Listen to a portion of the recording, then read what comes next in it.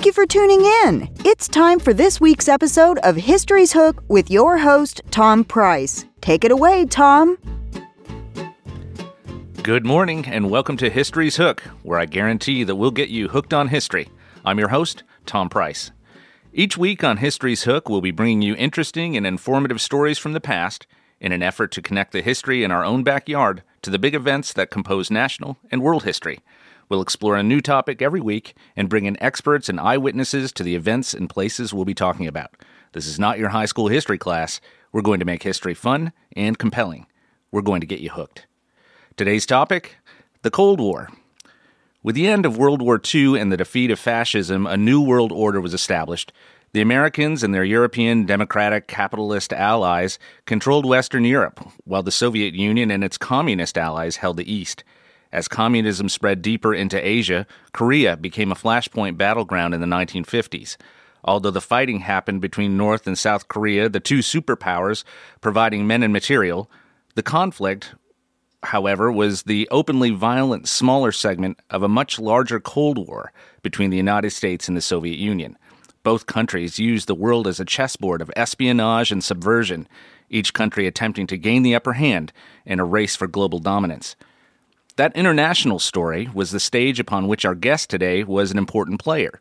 In 1954, Mr. Robert Jones was just 21 years old, but already an experienced spy for the American National Security Agency. His missions frequently brought him to Europe, where he was tasked with gathering information about America's allies as well as its enemies.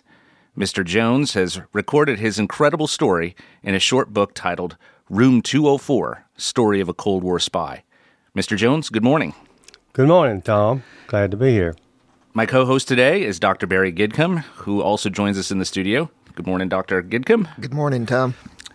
Mr. Jones, you were born in Davidson County, and we're going to get to the spy stuff because that's what everybody wants to hear. But I want to get a little bit of your background, if I might. So you were born in Davidson County, Tennessee in 1933 in the midst of the Great Depression. You came from modest beginnings? Yes, certainly did, Tom. Most of the stories that I remember came from my siblings, my older sibling. I was a baby of 8 and growing up right in the middle of the Depression. What did your father do for a living? He was a blacksmith, worked for the NC and St. L Railroad, off and on during the Depression, between layoffs and so forth. So time's tough. 8 children, 8 mouths to feed, and he's working as a blacksmith as he can. He was also a product, if I remember from your book, of some of the New Deal programs, the Works Progress Administration, for instance. Yes, WPA.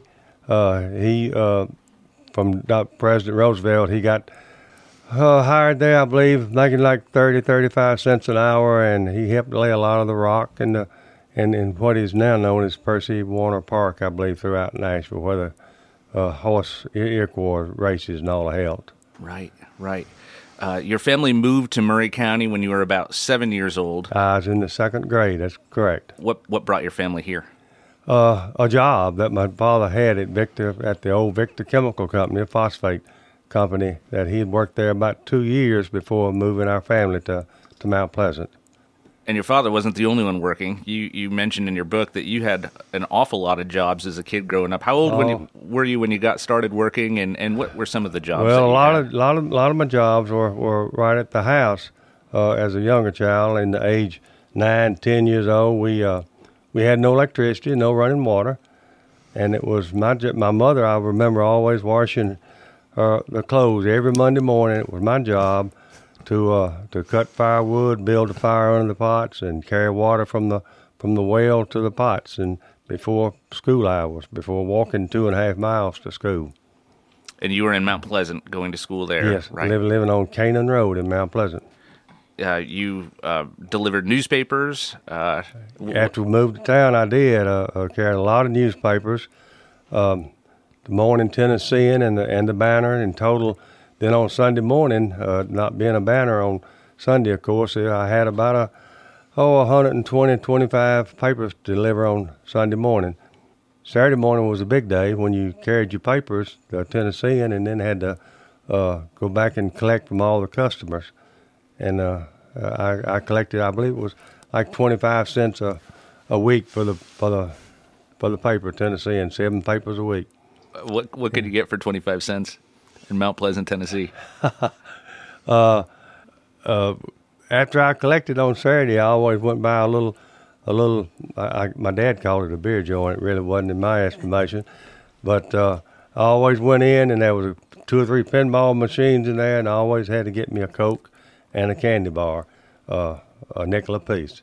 And before walking back on across town, carrying my collection money back to Mr. Bob Hollins, who was manager of the Tennessean and the Banner in the Mount Pleasant area.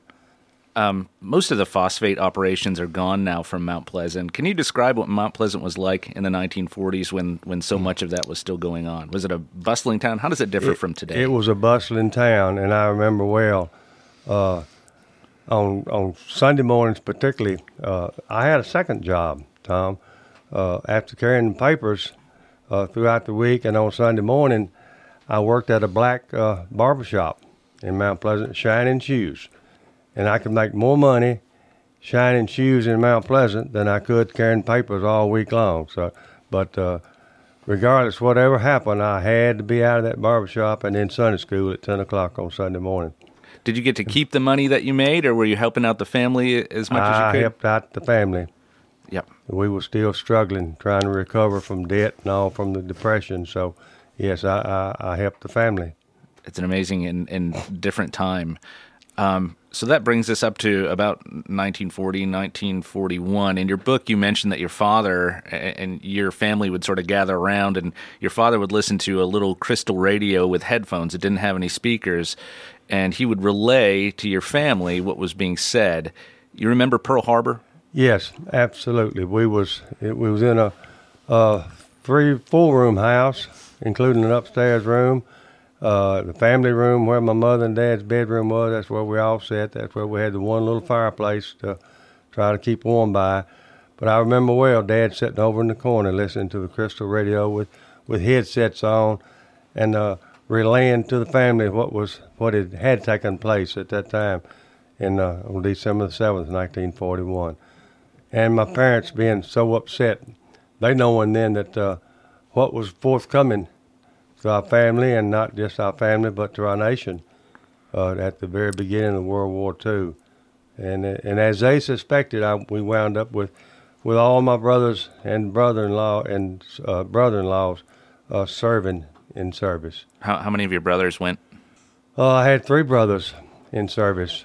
One of them, because of physical problems, was discharged early on, but the other 2 went on and took a large part in the Second World War. One of them served in the Navy on the aircraft carrier Franklin and on the heavy cruiser Pittsburgh. The Franklin was the most damaged ship in the Second World War that stayed afloat. Big Ben. Big Ben, it sure was. One of my other brothers was a belly gunner on a B-17, and on their last flight before leaving the States, going to England to be deployed into the war, he had a busted eardrum and wasn't able to go with his crew. And as it happened, the crew that he served on, the first flight over Germany, that whole crew was shot down and lost. So I guess that was a God thing that he was pulled from the flight, right. And he just lived up to about 2 years ago. Wow. Died at age 94. Wow, incredible. You graduated from Halong High School, I assume? Sure did. Yeah, sure did. 1951. With aspirations to be a mechanical engineer. Yes. What got you interested in that? I guess following maybe somewhat of what my dad did, and he was a blacksmith and could make anything out of steel and iron and all, and I guess it was just from him that I wanted to be a mechanical engineer. You were accepted and briefly attended Tennessee Polytechnic Institute, which today is known as Tennessee Tech. I had worked in the summers and all leading up to it, saved a little bit of money, and not knowing the cost of college, I was in a big way to go off to Tennessee Tech and start classes. But soon after my first quarter at Christmas break, I was out of money and didn't know what was going to happen, that I had no money to come back to school on, so I joined the military at that time. And that's where this I thought I was needed better right then. Right. and that's where this all begins. Where was basic training for you? Fort Knox, Kentucky. And it began like any other enlisted man's military career, I suppose, right. at that point? I went into a infantry basic training, a 16-week course that was really, really tough. But I endured it. If it was not been for a black sergeant that cautioned us through and took care of all us boys, I tell you, he made men out of us in a hurry. An interesting turn of events, however, you're still in basic training, and your father gets a visit from an FBI agent. What did he want, and how did your father react to that? The mail that I received was always from my mother. She always wrote the letters, but in this particular case, I had a letter from my dad. I thought, well, I opened it up, something must be going on. He simply told me that there had been an FBI agent in the Mount Pleasant area asking a lot of questions about me that he understood from his friends, and other people told him that they had been questioned. And he just said, Bob, is there something wrong in your life? Is there something going on that I need to know about? And I said, no. I wrote back and I said, no, Dad, I have no cause. I have no reason to know that anything is happening. And as it turned out a little bit later, I was being investigated and getting security clearances and so forth to follow up on what I eventually went into was a National Security Agency, serving as a spy. But a lot of training preceding that. Right. So did you have any idea at that point in time that you were being sort of looked at as a potential? No, I did not. The only thing I could relate to, Tom, would be that during my younger years, I was in the Boy Scout troop in Mount Pleasant, and my scout leader, Mr. Doug Spurlock, was teaching us boys for a merit badge, Morse code. And I was kind of fascinated just with the dots and the dashes and trying to put together a few little codes. So possibly that contributed to my in my testing and all that I went through when I first went into service that led to this. Right. Well, I hate to do it, but we're going to have to take a break. We'll be back in 3 minutes and 30 seconds on History's Hook. Don't go away. History's Hook with your host, Tom Price, will be right back after this brief commercial break. At Columbia Chrysler Dodge Jeep Ram Fiat, you can always count on us for a great selection of late model, low mileage, one owner vehicles. All have been thoroughly inspected and are ready to go. You can even save time and buy online with our online shopping tool. Looking to sell your vehicle? Great news! We're paying top dollar for your trade. All makes, all models, and in any condition. Trade in and trade up today. At Columbia Chrysler Dodge Jeep Ram Fiat, you can count on us. Hi, Terry Tillis from Tillis Jewelry. When you think of diamonds, what do you think of? Rare, precious, timeless, sparkles like the sun. They're timeless and nothing like them on earth. Then do you think, where do I buy local to buy the perfect ring? Maybe a diamond pendant or earrings, or maybe a new diamond band. Look no further. Tillis Jewelry carries all your diamond and jewelry needs. Stop by and see our wonderful collection. And remember, if you don't know your diamonds, know your jeweler. Tillis Jewelry, downtown Columbia. American Standard Heating and Air Conditioning is built to a higher standard, so you can focus on the problems in your life that actually matter, like the stair that only creaks when everyone else in the house is asleep.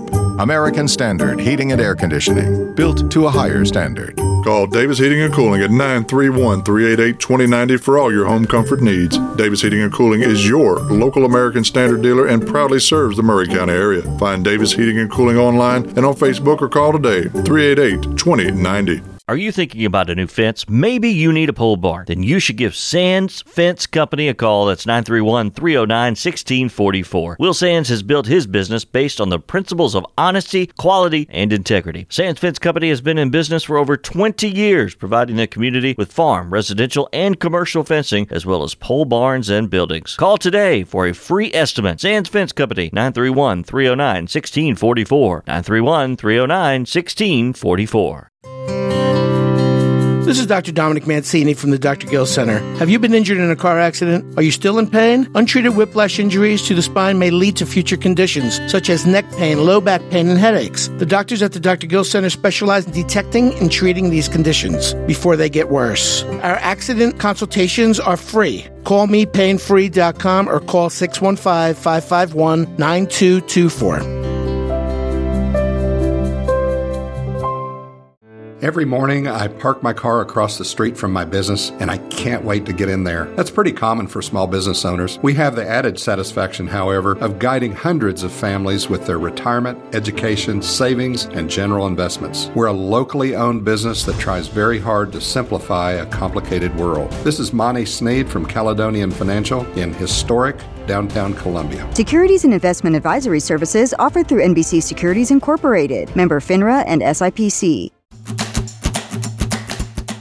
This message is from the U.S. Department of Veterans Affairs. Did you serve in the military? If so, you can obtain a free lifetime pass to more than 2,000 federal recreation sites, including national parks, wildlife refuges, and forests.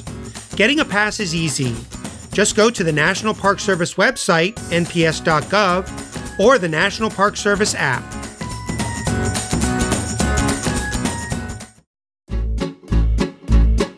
History's Hook with your host, Tom Price, is back. Take it away, Tom. Welcome back to History's Hook. If you're just joining us, we're talking to Mr. Bob Jones, who is a spy for the National Security Agency during the Cold War. Mr. Jones, so you got through basic training, sort of behind your back. The FBI is sort of looking at test scores and looking at you for the possibility of joining a new agency, which we'll talk about in just a second. But upon graduating from basic training, you alone out of your class were escorted to Langley, Virginia by a United States Marshal. Why were you picked? And what, if anything, did he tell you about what your next posting was going to be? Well, Tom, I don't really know why I was picked.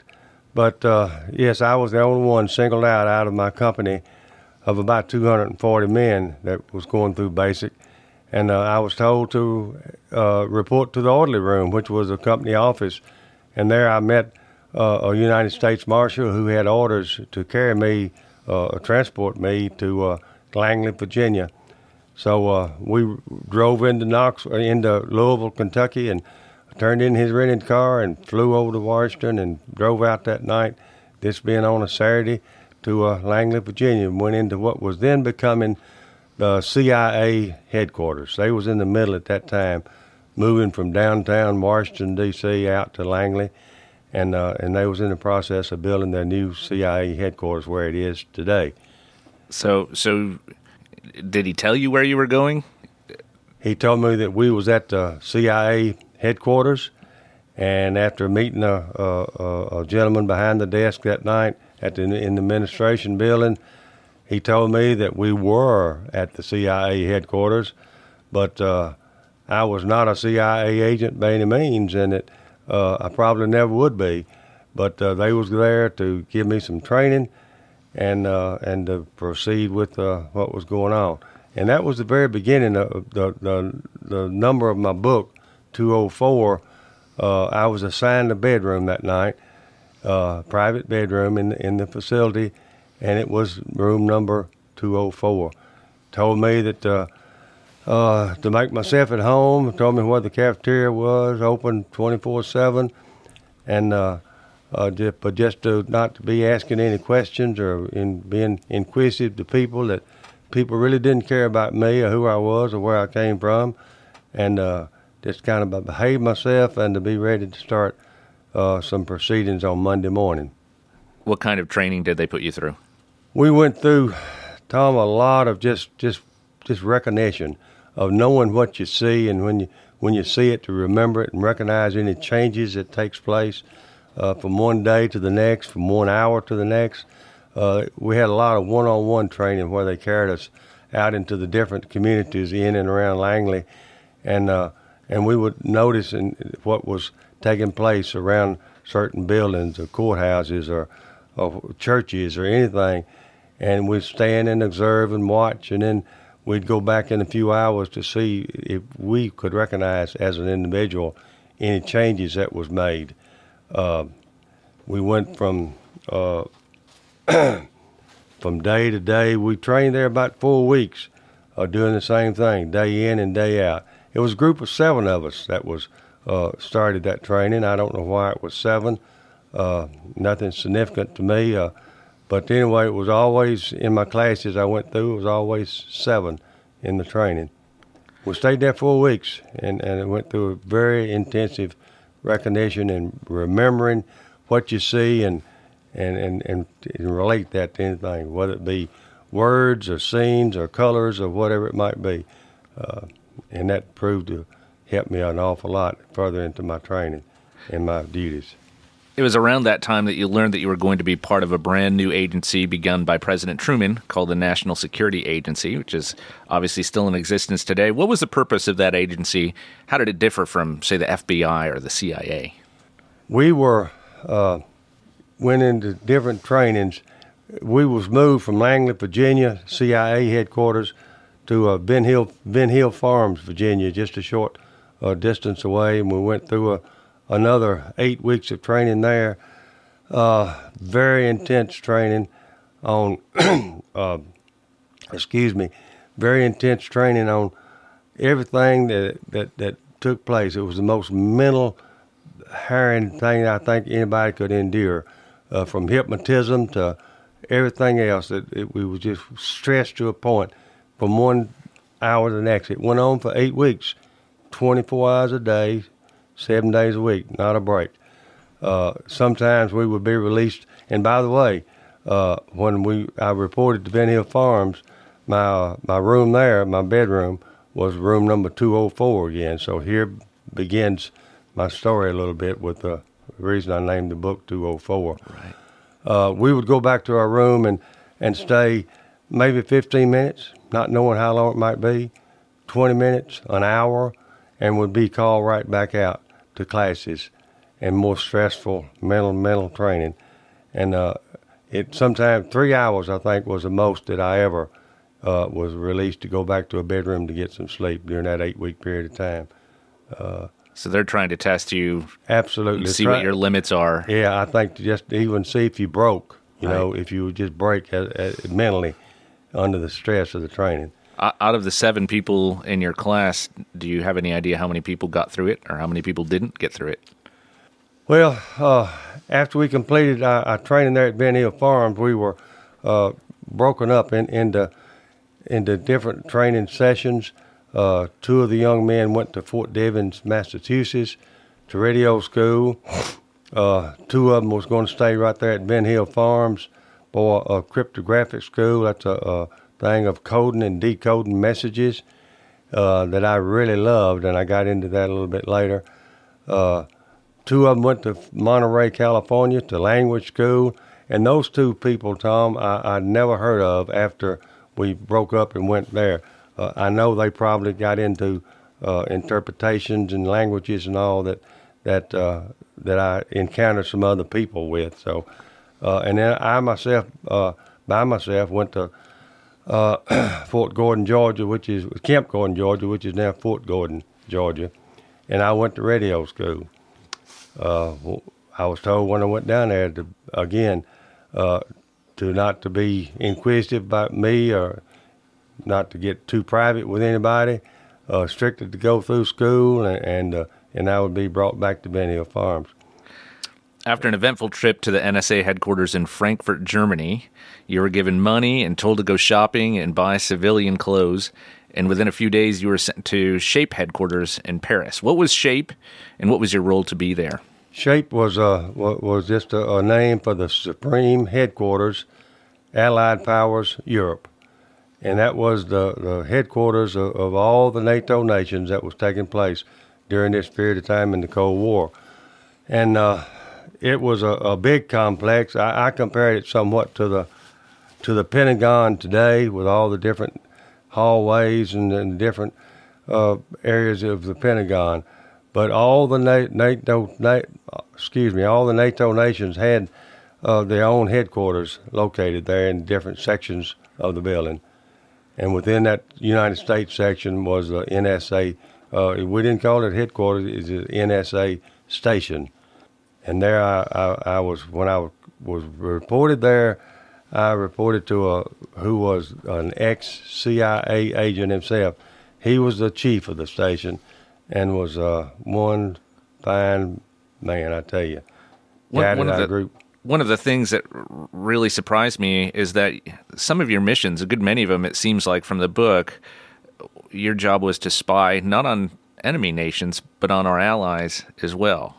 That's correct. So in 1953, you were sent on 3 missions to Malta, which was then a British protectorate. Mm-hmm. What were you tasked with doing in Malta? We was tasked with gathering all kind of communication information from the British government. Spying, yes, it was spying on our friends and our neighbors. Somewhat different when you think of spying on something else. But this was strictly, we were spying on our friends and neighbors.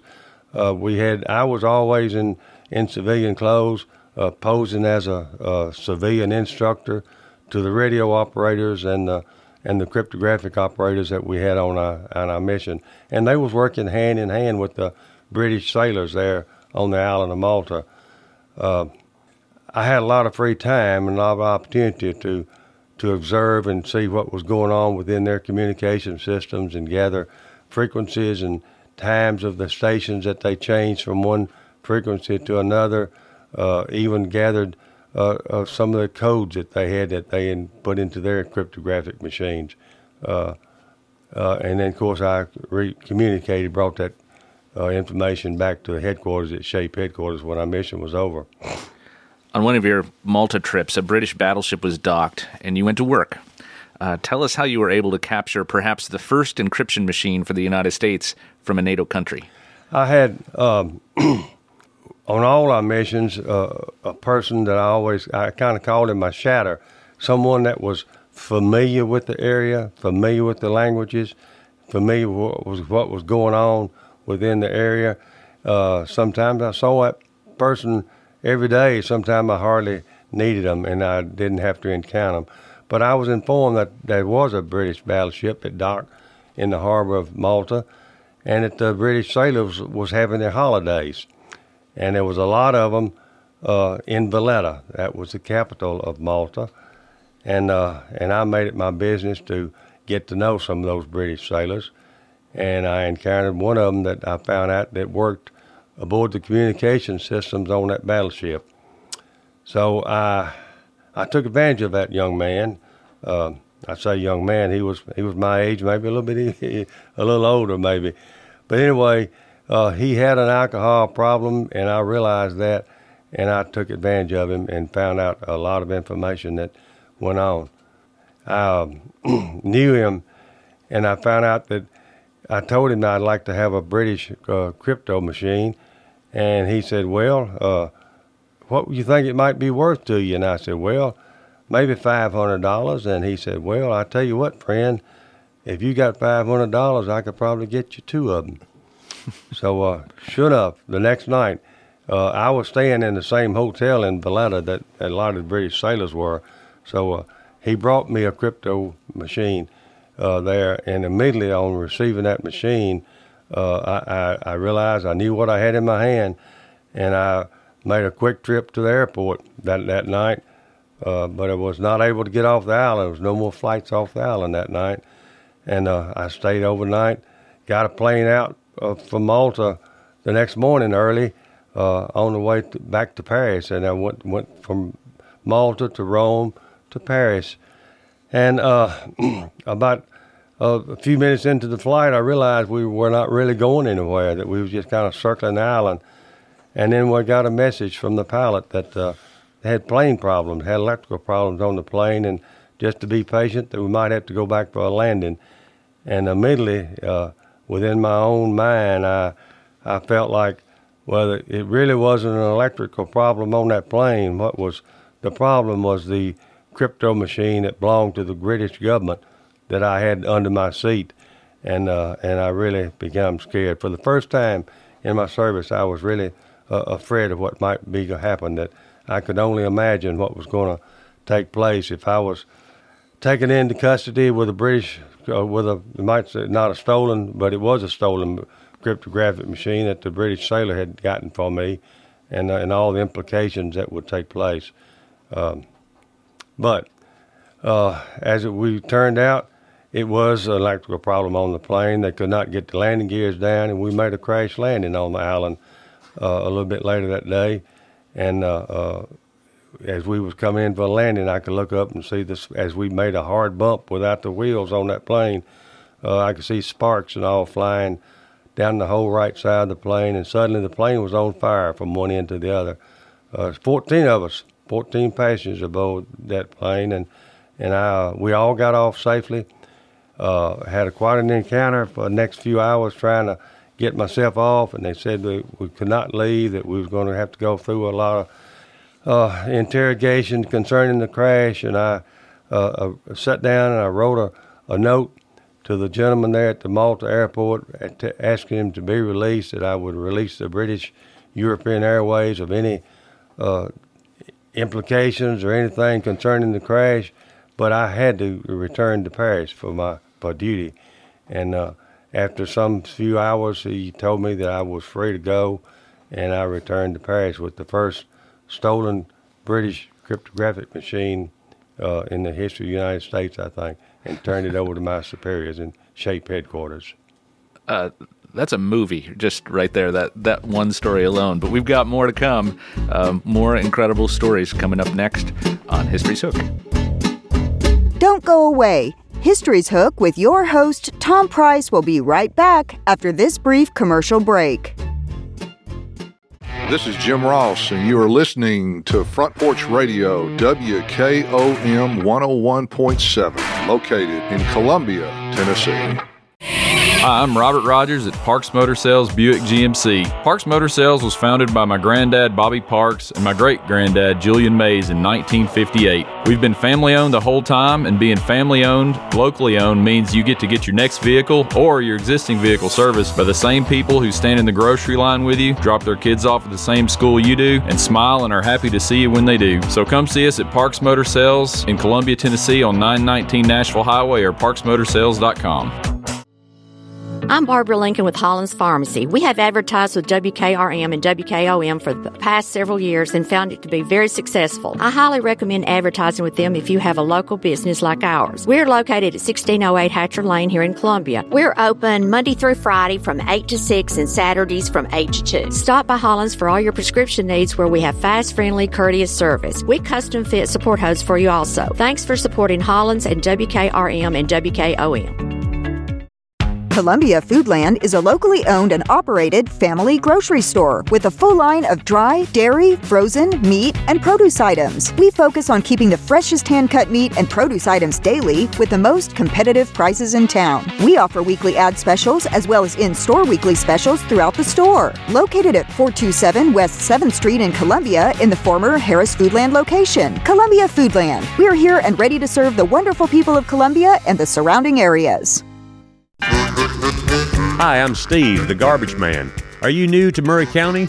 We want to welcome you and your family. We are a local residential garbage service, and we want to be your garbage man. We've been around for over 30 years, so we have a reputation. Check us out at garbagemaninc.com or call Mike at 931-540-0919. You could also ask your neighbor. 931-540-0919. For 40 years, the Jeweler's Bench has worked hard for their customers and provided the highest quality jewelry at the best price. They keep going back. Recent renovations have allowed them to expand their inventory. More high-quality jewelry, custom vintage and estate pieces, and professional jewelry and watch repairs. They also buy gold. The Jeweler's Bench, still here, still great service. 808 Trotwood Avenue, Columbia. Hello, my name is Connor Mims. My wife Bradley and I live in Columbia, Tennessee in Riverside. I am a deck and porch builder, and my wife is a second grade teacher at Riverside Elementary. My specialty is designing and building elegant and comfortable porches and decks. Let me work with you to design and build the porch or deck of your dreams. Give us a call today from our website, mimsmodernlandscape.com. That's mimsmodernlandscape.com, and check out what we have to offer. Thanks. History's Hook with your host, Tom Price, is back. Take it away, Tom. Welcome back to History's Hook. Today we're talking to Mr. Robert Jones, who was a spy during the Cold War. Mr. Jones, you mentioned in your book that you took part in missions all over Europe. You mentioned Germany, Belgium, Denmark, Italy, Greece, France, Scotland, Finland, Norway, Turkey. You're spying on all those countries. Yes, all our NATO nations pretty much, Tom. Anywhere where there was maneuvers going on within the NATO countries, we covered them, and we worked in the communications with the government. If we was in, like we talked a while ago, in Malta, we worked with the British government. If we was in Turkey, we worked with with the Turkish army. And if we was in Denmark, we was working with the Danish Air Force. So yes, we covered a lot of maneuvers, and during that period of time of the Cold War, there was a lot of maneuvers going on jointly within the NATO nations, and we tried to cover those communications with our radio operators that was working our own frequencies and our crypto operators. And again, I was posing as a civilian instructor to all those, which gave me the freedom and opportunity to gather off of information on my own and expire on it. On one of the trips, in 1953, late 53, I had been released and was able to come back to the United States briefly. I was married after being home 7 days, but then I was married on the December the 30th. On January the 6th, I received orders to return to SHAPE headquarters, which I left that very day from the Nashville airport and flew back to Paris. Once there, my chief of the station, again, he was an ex-CIA agent, informed our group that we was going to Denmark, to Karup, Denmark, a Danish Air Force base there. And we had suspicion that the chief of the communication system was acting as a double agent for the Russians and within the Danish Air Force. He was a colonel. And it was my mission, my personal mission, to see what I could find out about this gentleman and try to know for fact what was going on within his duties. And so we reported just outside of Copenhagen to Karup Air Force, Danish Air Force Base. And about the third day there, I was talking with this Danish colonel. He spoke fluent Russian and English, plus his own native language of Danish. And we was looking at the cryptographic operators, the Danish and Americans working side by side. And I just kind of casually mentioned to him, I said, gee, I would sure love to get my hands on a Russian crypto machine to kind of have some comparison of what we know about it and what they know about it. And he made no comment, just acted like he didn't even hear what I was hardly saying. So that was just an off-the-cuff comment for you. That was going to be my question. So I knew right. you were sort of developing this relationship with this Danish colonel, and I was wondering, how do you get to the sentence, hey, I'd like to get one of those Russian It was just kind of off-the-cuff comment that I thought I was kind of lead him into something, but it seemed like he just kind of fell on the floor, nothing happened. But about 2 days later, he came back to me and he said, gee, fella, he said, with a broken English accent somewhat, he said, were you really serious when you said you would love to have a Russian crypto machine? And I said, yeah, I sure would. I'd just like to be able to compare it and find out what I could and study it over it. And he said, well, I tell you, he said, that just could be arranged. He said, if you're interested in it, he said, but I'll tell you, it's going to cost you some money. And I said, well, if you could arrange something like that, I said, get back with me and let me know. I said, I don't know if I have enough money or not, but whatever, let me know what might we could work out. So again, in another couple of days, he come back and he said, that crypto machine you was interested in, he said, we could make that happen. And I said, well, that'd be great. And he said, but it's going to cost you probably $15,000. Well, I said, well, I don't know about that. I said, I'd have to find out. And this was one of the first mistakes I had made since I had been in the spy business with NASA, with NSA. But I told him that I would have to talk to my chief. So in saying those few words, I'd have to talk to my chief. I revealed myself as something more than just a sergeant in the American communications. And of course, I knew at that time he picked up on it. But I did. Did that make you nervous? Did that sort of want to make you back away a little bit? It did, Tom. I didn't want to back away from anything, but I knew I had made a mistake.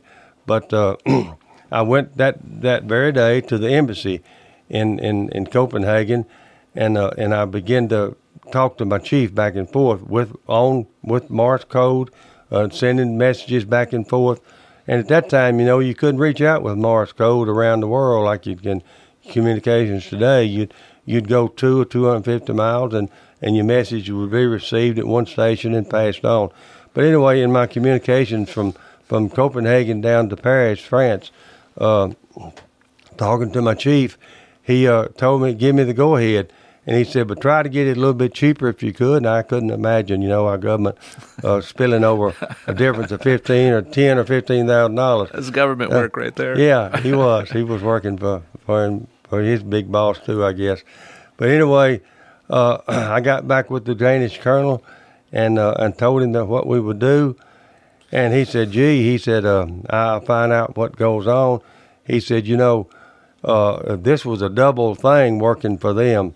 They had a Russian major that was in charge of their communications center in Berlin, and they suspected him of acting as a double agent, a traitor to their own country, Russia. And he got with him and worked out a deal that we was going to exchange, and I did get the money down. We went from $15,000 down to $10,000 is what we agreed to pay for it. And doesn't sound like a lot of money today, but in today's world, that $10,000 would be equivalent to about $90,000 that we was paying for that machine in today's money. So we made arrangements to set up and do it. They wanted to tell us when they would make the exchange and where and the time, and I talked with the CIA agent that I was working with. He had been assigned to me to help me to get through this, what we was doing.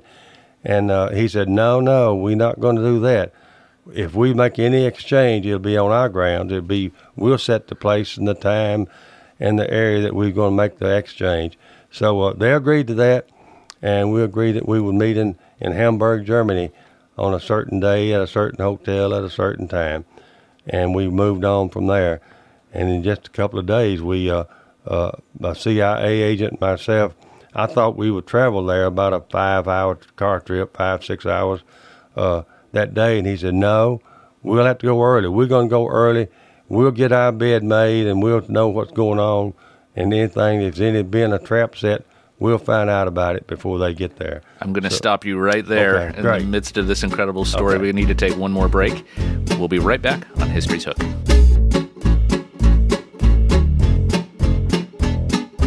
Don't go away. History's Hook with your host, Tom Price, will be right back after this brief commercial break.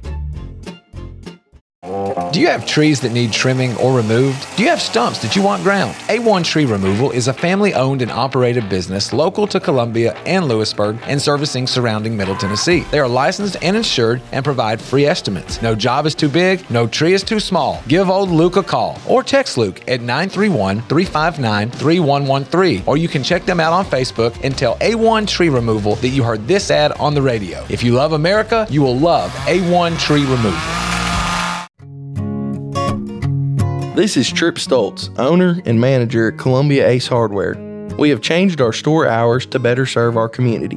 Columbia Ace Hardware is now open from 7 to 7 Monday through Friday, from 8 to 4 on Saturday, and closed on Sunday. Come see us at 112 East James Campbell Boulevard and let us show you customer service that can only be found at Columbia Ace Hardware. Ace is the place with the helpful hardware, folks.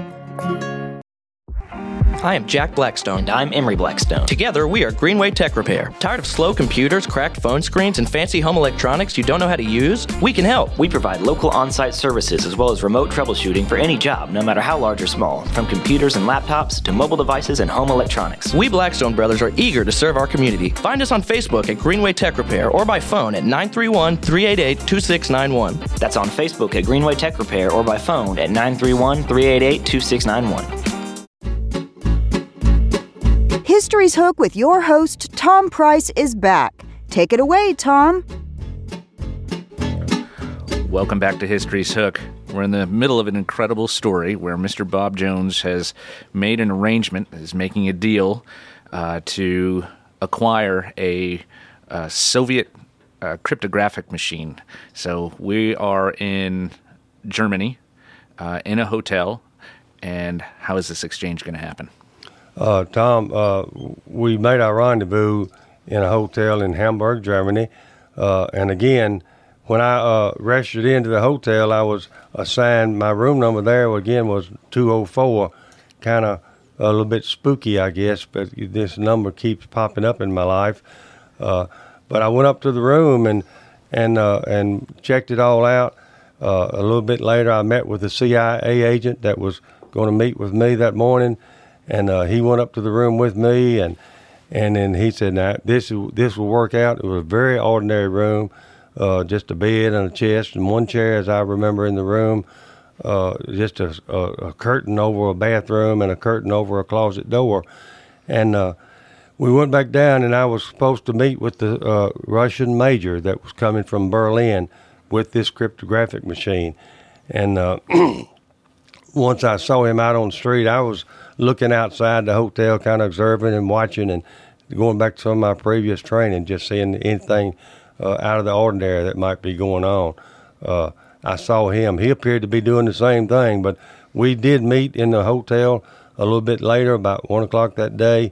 And when he came in, I didn't first go up to him. I wanted to make sure that wasn't anybody following him, that he was indeed by himself. We went up to the room 204 and went into the room, and I remember distinctly locking the door behind me. It was cold. This was in February. I took my top coat off and folded it and kind of laid it across the corner of the bed, and he laid the Russian cryptographic machine out on the bed, and I knew immediately what it was. And I thought, oh, boy, Bobby, you have hit a home run here. And he began to take it out of the package, and then suddenly the door to our bedroom, room 204, burst open, and in walked, at that time, I thought, two of the biggest men I ever seen in my life. I knew immediately that what was beginning to take place. I knew that that was two of the Russian KGB officers, and they began to take charge. After a little bit of communication and talking among themselves between the Russian major and the two Russian KGB officers, they began to shove him back and forth between themselves, and it began to get rough him up a little bit. And I noticed immediately that one of them had a pistol in his hand, and the other one had a long knife, must have been 12, 14-inch blade. And within a moment, I knew that, my life was short-lived. I didn't know what was going to take place. I knew what was going to take place. I just didn't know how quick. And again, the CIA agent that was watching after me was hidden in the closet behind the curtain. And within 5, 6, 7 seconds, the Russian KGB officers had completely decapitated the Russian major. They shoved his body over against me, and his head rolled on the floor. Blood was rushing everywhere. And then I heard gunfire begin to go. And one of the KGB officers fell against the wall, and the other fell forward. And this was my CIA agent that was taking charge. And he had stepped up, and suddenly he came out from that closet, and I knew immediately that he had been wounded. He was losing blood profusely, and he fell to his knees and fell across the corner of the bed where my topcoat was. He was laying right on top of my topcoat. I went to my knees and fell. I said, "Are you okay?" Of course, I knew he wasn't okay. He said, finish the mission, and he died right there. So I was left in the room by myself with 4 dead men, 2 of them Russian KGB, the Russian major that was a traitor to his own country that's selling that machine to me. And I gathered up the machine, folded it up, got my top coat, and left the room immediately and went down onto the street of Hamburg. We had previously planned to travel, the CIA agent and I, to Frankfurt, Germany, to the NSA headquarters there, going back to the station that I had previously started out my duty with. And I had no idea how I was going to get out of Hamburg, how I was going to travel. I began to ask questions on the street, and when people would see me, when I would try to approach them, they would just holler and scream and get away from me quickly. I didn't understand why. I tried to get into a taxi cab. When he saw the condition I was in, he drove off immediately. But then I realized that, money may talk, and I had a pocket full of it. I had $10,000 in my pocket that I was going to exchange for that machine. And so I reached down in my pocket, and within that pocket I pulled out a key that was the key on a wooden thing that went to the room 204. And then when I pulled my hand out of my top coat pocket, it was just covered and sticky with blood all over me and all over everything. So that's why people were looking at you in that manner. You were covered in blood. Yes, I was. I didn't realize how much I had over me. It was all over me, my face and my hands and my coat. Mr. Bob, were you armed? Did you have a gun? No, I was never armed. And so I pulled out a couple of $100 bills out of another envelope that was not that was in my suit coat pocket. And I went to another taxi cab sitting on the street, and I offered him $100. I didn't speak, of course, any German, and I just said Frankfurt, and I showed him a $100 bill. The taxi cab driver looked a little interested. He nodded his head, but he held up 2 fingers, and I knew immediately that he wanted $200. So I said okay, and I made it known that one there and another one in Frankfurt. So I got in the cab, and away we went. At that time, my life was dependent on him to get me out of Hamburg and to Frankfurt, Germany. So we drove all night long to get into Frankfurt. And it was late that night when we arrived at the United States Army headquarters, where I thought the NSA headquarters was. It was at the time I first got there on Christmas, day after Christmas, 1952. But it had been moved to my knowings. And when we arrived there, I had a hard time communicating with some military police at the front gate of the headquarters because they didn't know who I was. I had no identification. I had no passport. I had nothing to identify myself. So they tried to just hustle me off, and I just kept insisting to let me talk to the officer of the day, which they did, and he wasn't too interested in me either. But finally I said, please, just make one phone call to the NSA headquarters here in Frankfurt, and you'll find out what's going on. Because they was expecting me that night to report to them. So he did make that phone call, and in 5 minutes, a car pulled up, 2 men got out. One of them was an NSA agent that was I first met when I first got to Germany, and he hugged me like a long lost son, I cried on his shoulder that night. I was so devastated. Been some long days, and I was really messed up. And but he carried me back to his headquarters. He got me a change of clothes, made arrangements for me to bathe and clean myself up and give me something to eat. And he said, "Now, Bob," he said, "we're not going to stay here. We're going to move on. We got to get to Paris. We're not going to stay here. And the KGB will not let this go by because they've lost the first battle." And he said, "We've got to get out of Frankfurt and get this machine to shape headquarters in Paris." So again, we traveled all night. The machine went in one car and we went in a different car, so we couldn't be tied together. Again, an all-night trip from there to Paris and back to shape headquarters. It's an absolute incredible story. You're a hero, Mr. Bob. I mean, what you did for this country is absolutely amazing. And again, this is the mid-1950s, 1953, 1954. We're at the height of the Cold War at this point, and that's the war, gathering intelligence as the United States and the Soviet Union are vying for global dominance. You're the spear tip, really, in this war. You have so many more stories, which unfortunately we're going to run out of time to be able to cover. Again, your book called Room 204, Story of a Cold War Spy, is not currently available. People are welcome to come to the archives where we have a copy at the Murray County Archives. You can come in and read the book, and it's not a long book. You can read it in an afternoon, and you would be a better person for it. It's an incredible story. Quickly, what did you do in your civilian life? You got out of the military. Your enlistment was up in 1955. The NSA asked you to stay, and you decided to go home instead. I decided to go home instead, which I did. And it was I worked with Union Carbide here in Columbia 37 years. And when I left there, I was production superintendent of the plant. And a couple of weeks, Miss Charlotte Battles asked me if I could come up to the King's Daughter School and help them out on a problem.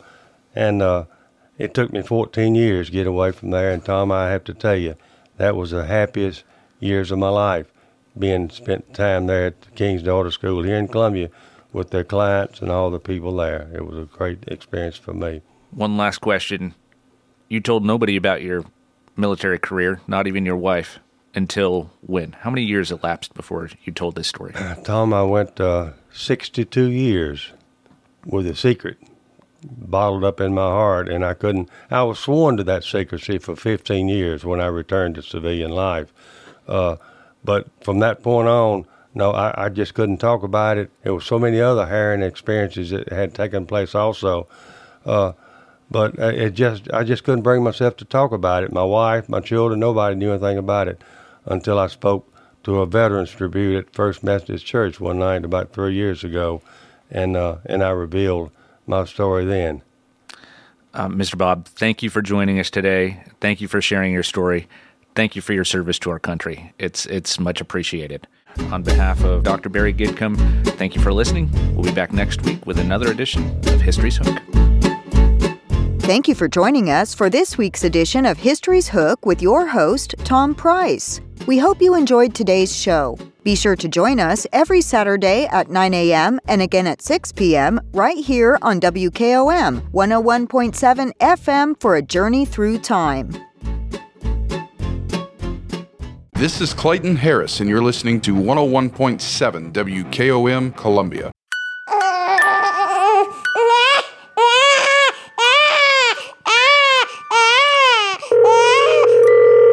Yeah, I just want to say that your show is disgusting. 2 white men and a white woman attacking a black man who's a Democrat, yet you have no balance to anything that you say. You act like a bunch of Southern. You are ridiculous. You're a horrible show. You're a horrible representation of Tennessee. Y'all are disgusting. You're disgusting human beings. And either balance it out with someone who has a half a clue what they can talk about. You got a bus driver up there acting like he's better than him just because of what? I have no idea what his points are other than what Tucker Carlson told him what to say. Y'all are disgusting human beings. You need to get off the Mayor. Three Dudes with a View, triggering liberals between Dollywood and Graceland Monday through Thursday from 8 to 9 a.m. right here on WKOM 101.7 FM. Coach, baseball is back, and WKRM 103.7 is excited to bring you coverage and sponsorship options for this 2023 season. That's right, Taff. And this year, our advertising partners have the option to sponsor our live Little League coverage, Atlanta Braves coverage, or a combo package that carry both of them. This area loves baseball, and what a great way to support the community by helping us bring coverage of our Little League, but also taking a moment to promote local businesses. People are crazy about the Atlanta Braves. Whoa, whoa, whoa, whoa, whoa, whoa, whoa, whoa. There's something special and timeless about baseball radio broadcast. There sure is. So visit Front Porch Radio TN and click on the blue Advertise With Us button for more information about how your company can sponsor baseball of all kinds this season with WKRM. This is Jack Cobb with Murray County Public Schools and the Big Yellow School Bus. You're listening to Front Porch Radio on 101.7 WKOM in Columbia, Tennessee.